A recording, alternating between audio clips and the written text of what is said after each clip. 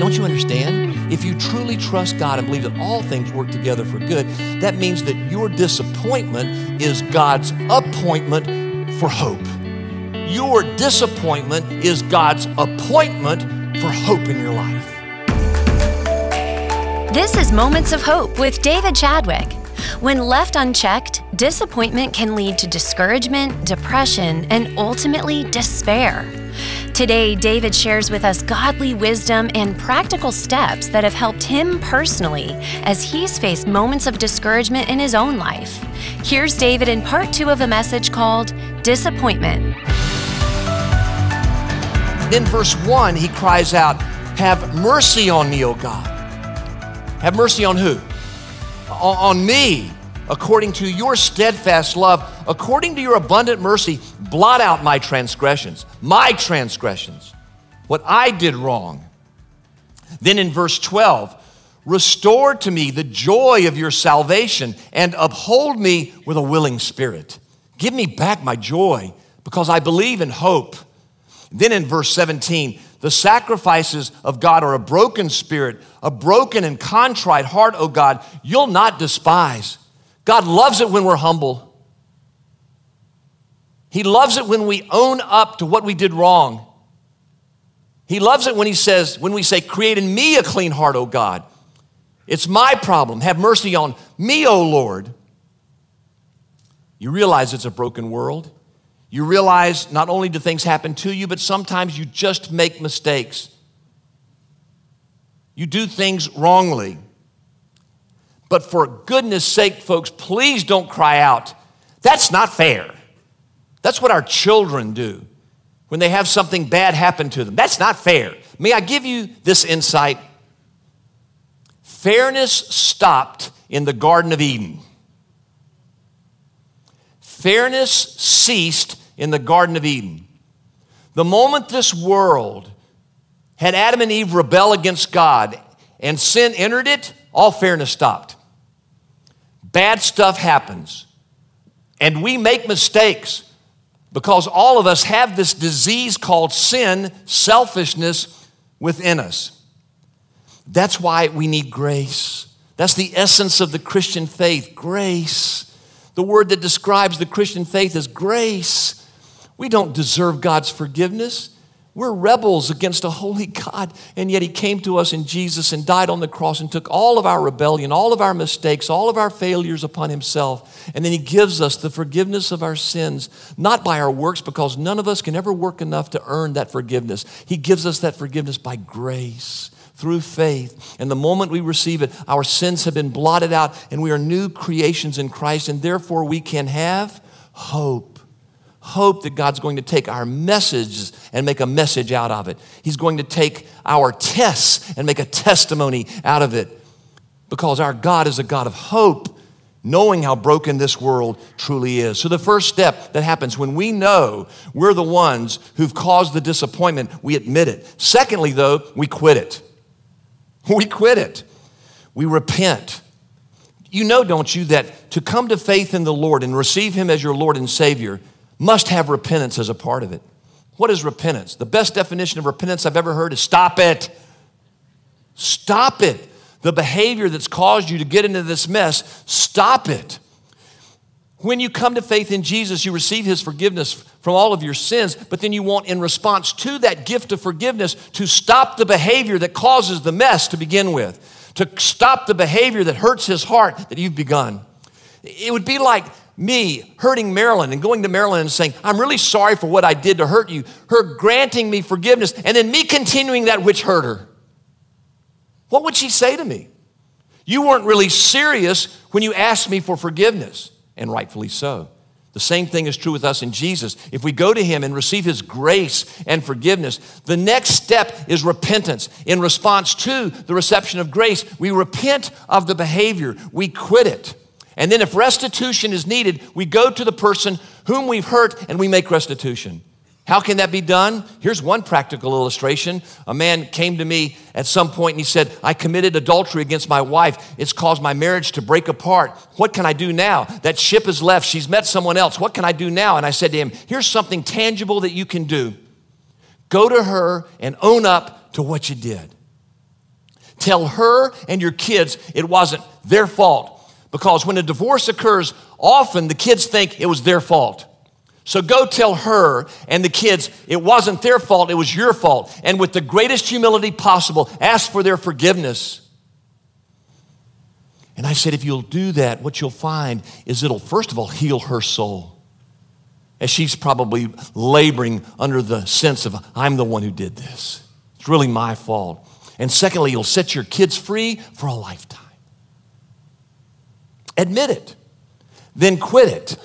And then thirdly, forget it. Forget it. Once you've messed up, you've caused a great life's disappointment, realize it's done. You can't unscramble scrambled eggs. Once eggs are scrambled, you can't unscramble scrambled eggs. It's done. One of the things I've realized is last night, David's basketball career was over, and I sat there in the stands and I started remembering all the trips we've made together and all the times we've had together, and I found myself going, Lord, why all the injuries? I mean, you made him 6 feet 9 inches tall. I didn't make him 6'9". I mean, why all the injuries? And one of his doctors texted me right after the game and said, it's just been a great ride getting to know your son. And he said, I know you're asking why all the injuries. And I went, are we reading my mail or whatever's going on here? And I texted him back and I said, I am, but here's something I've learned in life. Don't ever add a question mark where God has placed a period. Don't ever add a question mark where God has placed a period. And he texted me back and said, or maybe even an exclamation point. I said, better yet. Better yet. If God has placed an exclamation point on something you've done in your life, stop asking why. It's done. And move on in hope with the promise that God has something better. Romans 8:28 is one of the most famous verses in the Bible. It says, for I am convinced that all things work together for good for those who love God and are called according to his purpose. Now notice, first of all, that's a promise from God. Secondly, it's just for people who love God and are called according to his purpose. If you don't love God and aren't called according to his purpose, you cannot claim that promise that all things work together for good.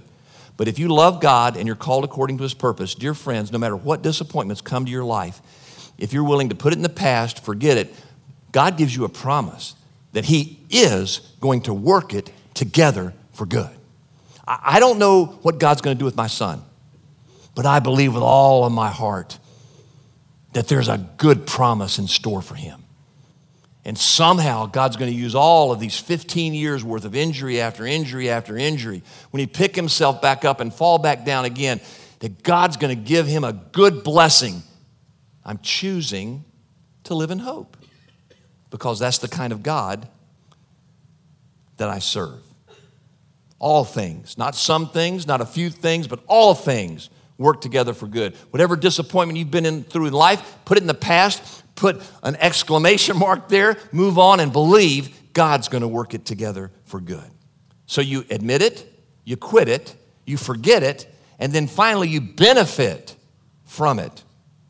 Don't you understand? If you truly trust God and believe that all things work together for good, that means that your disappointment is God's appointment for hope. May I say that again? That your disappointment is God's appointment for hope in your life. Now, obviously, if God loves you, anything that comes to you must first pass through his sovereign sieve. Mustn't it? If God is in control of his universe and you've placed yourself under his authority and you've said you've loved him, everything that comes to you or me must be permitted by him. That's what Jesus said to Peter at the Last Supper, remember? Satan has asked permission to sift you like wheat. And the implication is, Jesus, and I've granted it. I've granted it. But then he says to Peter, but it's for the purpose of you then building your faith so that you can then build other people's faith. There's purpose in the sifting, Jesus was saying. There's purpose in what my son has gone through. There's purpose in your disappointments, folks. Your disappointment is God's appointment in your life for hope. There's something you'll benefit from in your particular pain. James 1:2-3. Count it all joy, my brothers, when you meet trials of various kinds. Not if you meet them, when you meet them. Because all of Jesus' followers meet them. Promise from his word. For you know that the testing of your faith produces steadfastness. Now, nobody likes it in the Bible, but it's true. God tests our faith. Why? What's the purpose of a test, folks? If you take a test in school, what's the purpose of the test? To make sure you know the material. That's the only reason for tests. The teacher wants to make sure you know the material. Well, God wants us to live in faith, love, and hope. And the only way he can ever know that is by allowing trials to come our way that test our faith, to believe that disappointments are God's appointments that can recreate hope within us.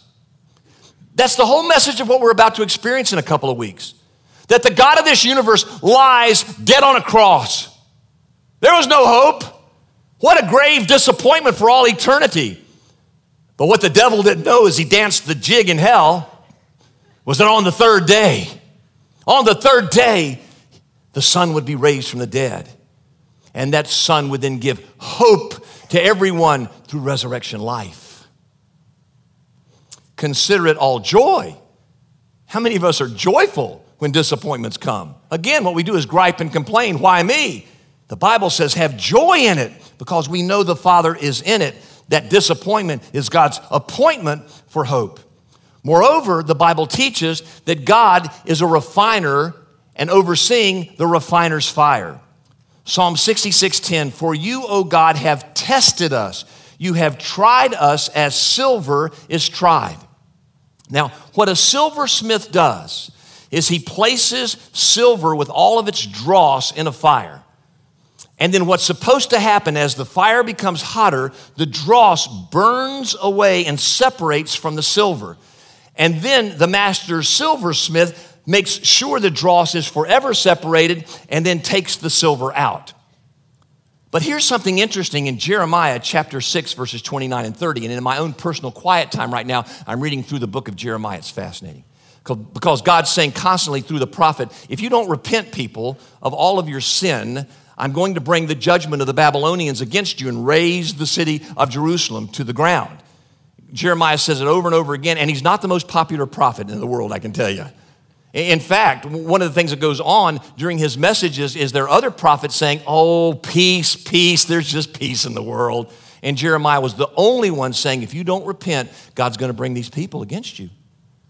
And it reminds me of today, so many people in America, especially even Christians, want to hear just a message of peace. Tell me about how God loves me. And God does love you. But this message is a part of the scripture too. It's not a popular one.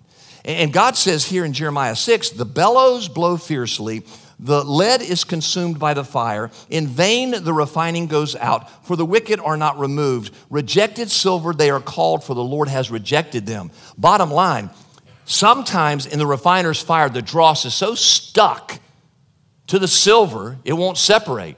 And when that happens, the only option for the silversmith is to take the dross and the silver out and reject it. So when God puts us in the fire, it's to get rid of that junk, that unholiness, that godlessness, that despair, that hopelessness, that sin that's in our lives. He doesn't want to be there. But here's something that's really cool, folks. When does the silversmith know when to take the silver out of the fire? When? It's after the dross has been removed, the fire continues to refine the silver, and the silversmith knows it's time to take out the silver when the silversmith can see his face in the silver. Don't you understand? God's goal for our lives, beyond just giving us lots of money and health and prosperity and all that, God's desire is to conform us to the image of Jesus. That's Romans 8:29. Right after Romans 8:28, for we know that all things work together for good for those who love God and are called according to his purpose. Then read verse 29. It goes on to talk about the process of becoming faithful to Jesus. And then the last phrase in verse 29 says, in order that we are conformed to the image of Jesus. Sometimes Jesus leaves us in the fire so the unholiness is burned off, but he doesn't take us out until we're truly conformed to the servant-heartedness of Jesus himself. And he won't take us out until he's convinced he sees his image in us. So if disappointment's because of us, we admit it, we quit it, we forget it, then we benefit from it. But if it just happens to us, which sometimes is the case because we live in a really fallen world, what do? We continue to have hope. We continue to believe. Did you catch Isaiah 61:7? When the people are in the fire of the Babylonian captivity, what's the promise? What's the promise? The promise is I'm going to bring you back to the land and I'm going to give you double your trouble. I'm going to give you a double portion, a double blessing for all of the disappointments you've been through. Do you dare believe that? 1 Peter 3:9, if someone's hurt you, don't repay evil with evil.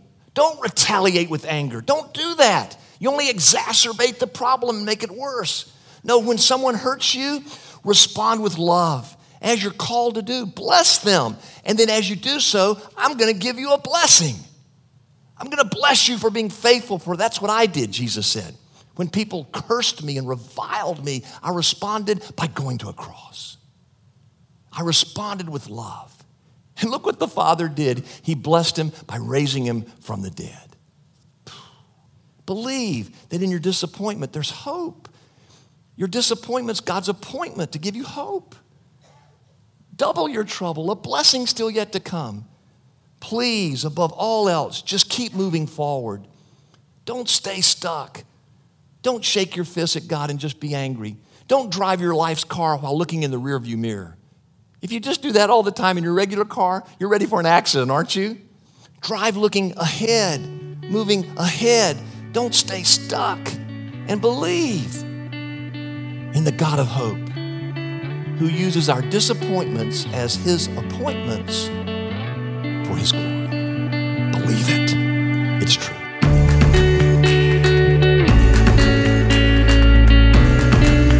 This is Moments of Hope with David Chadwick. Thanks for listening.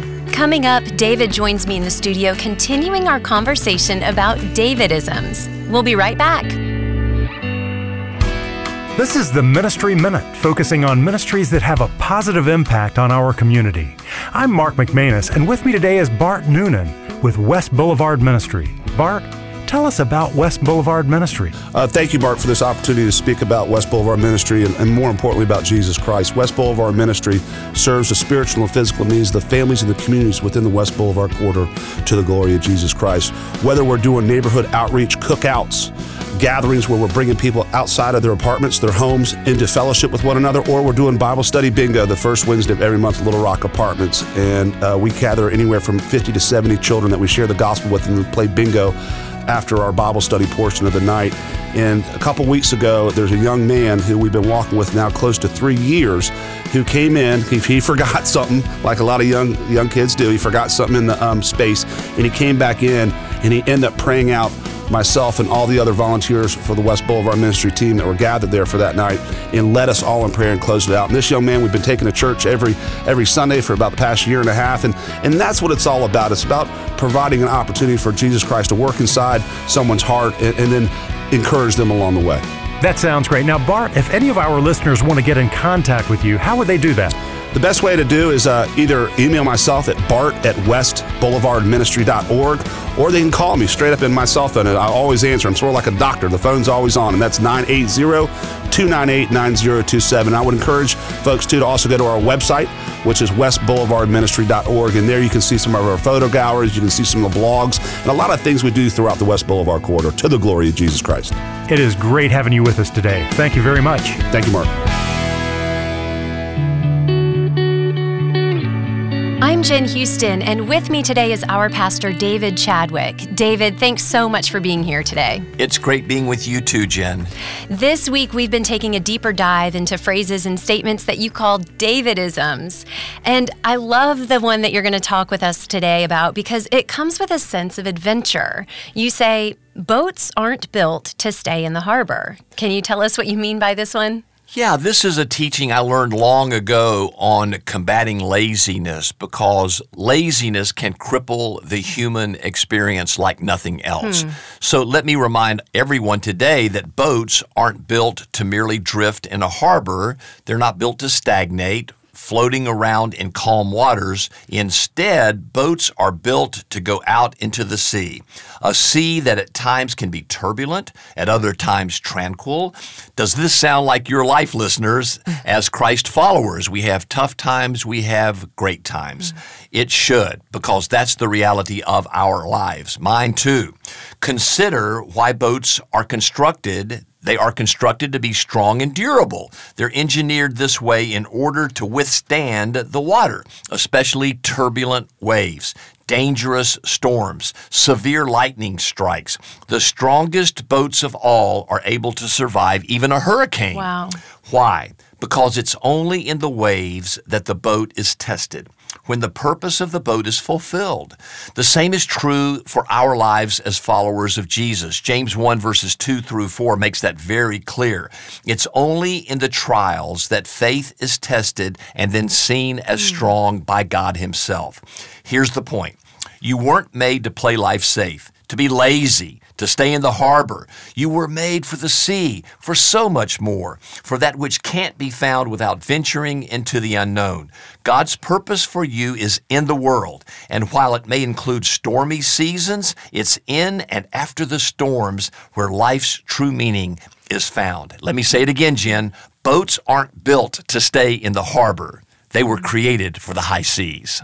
Wow, this is so good. And it ties into a Davidism that we spoke about recently about building others up and encouraging others. And I feel like for some of us who don't feel very safe stepping outside into risky new territory, maybe just offering a word of encouragement to someone that just feels like, oh, I'm stepping out here, coming out of my harbor. Yeah, Jen, one of my favorite stories has to do with Jackie Robinson, who is the black man who integrated Major League Baseball decades ago.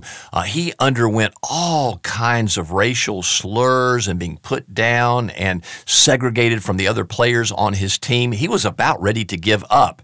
And one time when he was on third base, he was thinking about trying to steal home. But then all those voices came into his head about how bad he was, how ugly he was, what a bad person he was. And then he heard a little kid right behind the dugout on the third base side start yelling to him, "You can do it, Jackie. You can do it, Jackie. You can do it."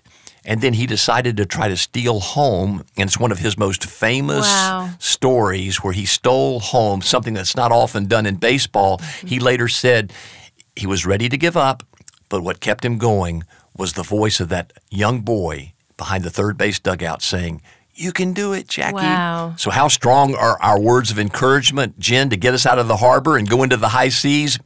They are very important. Very important, very powerful. Thank you so much, David. Yeah, and thank you, listeners, for joining us today. Please go to momentsofhopechurch.org. You can receive these daily written moments of hope from my heart to yours free of charge. Just subscribe there, and they'll arrive in your inbox every morning at 7 a.m. This has been Moments of Hope with David Chadwick, Senior Pastor of Moments of Hope Church. Today's message is from a series called Heartbeats from our online worship service. You can be a part of our service each Sunday morning at both 9 and 11 o'clock by going to momentsofhopechurch.org. And while you're online, be sure to sign up for David's daily Moments of Hope, delivered every morning to your inbox. And also, check out David's weekly Hopecast. They're both free and available through our website. Again, that web address is momentsofhopechurch.org. For David and the entire Moments of Hope Church staff, this is Jen Houston asking you to pray for the students in our school system.